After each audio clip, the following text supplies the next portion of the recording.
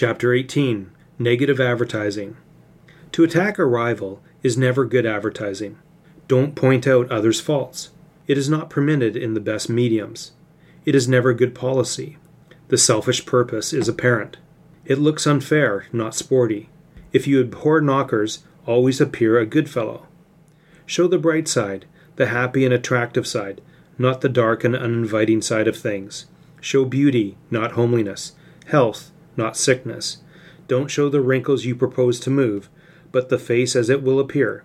Your customers know all about the wrinkles. In advertising a dentifrice, show pretty teeth, not bad teeth. Talk of coming good conditions, not conditions which exist. In advertising clothes, picture well-dressed people, not the shabby. Picture successful men, not failures, when you advertise a business course. Picture what others wish to be, not what they may be now. We are attracted by sunshine, beauty, happiness, health, and success. Then point them to that way, not the way out of the opposite. Picture envy people, not the envious. Tell them what to do, not what to avoid. Make your every ad breathe good cheer. We always dodge a lugubrious blue. Assume that people will do what you ask. Say, send now for this sample.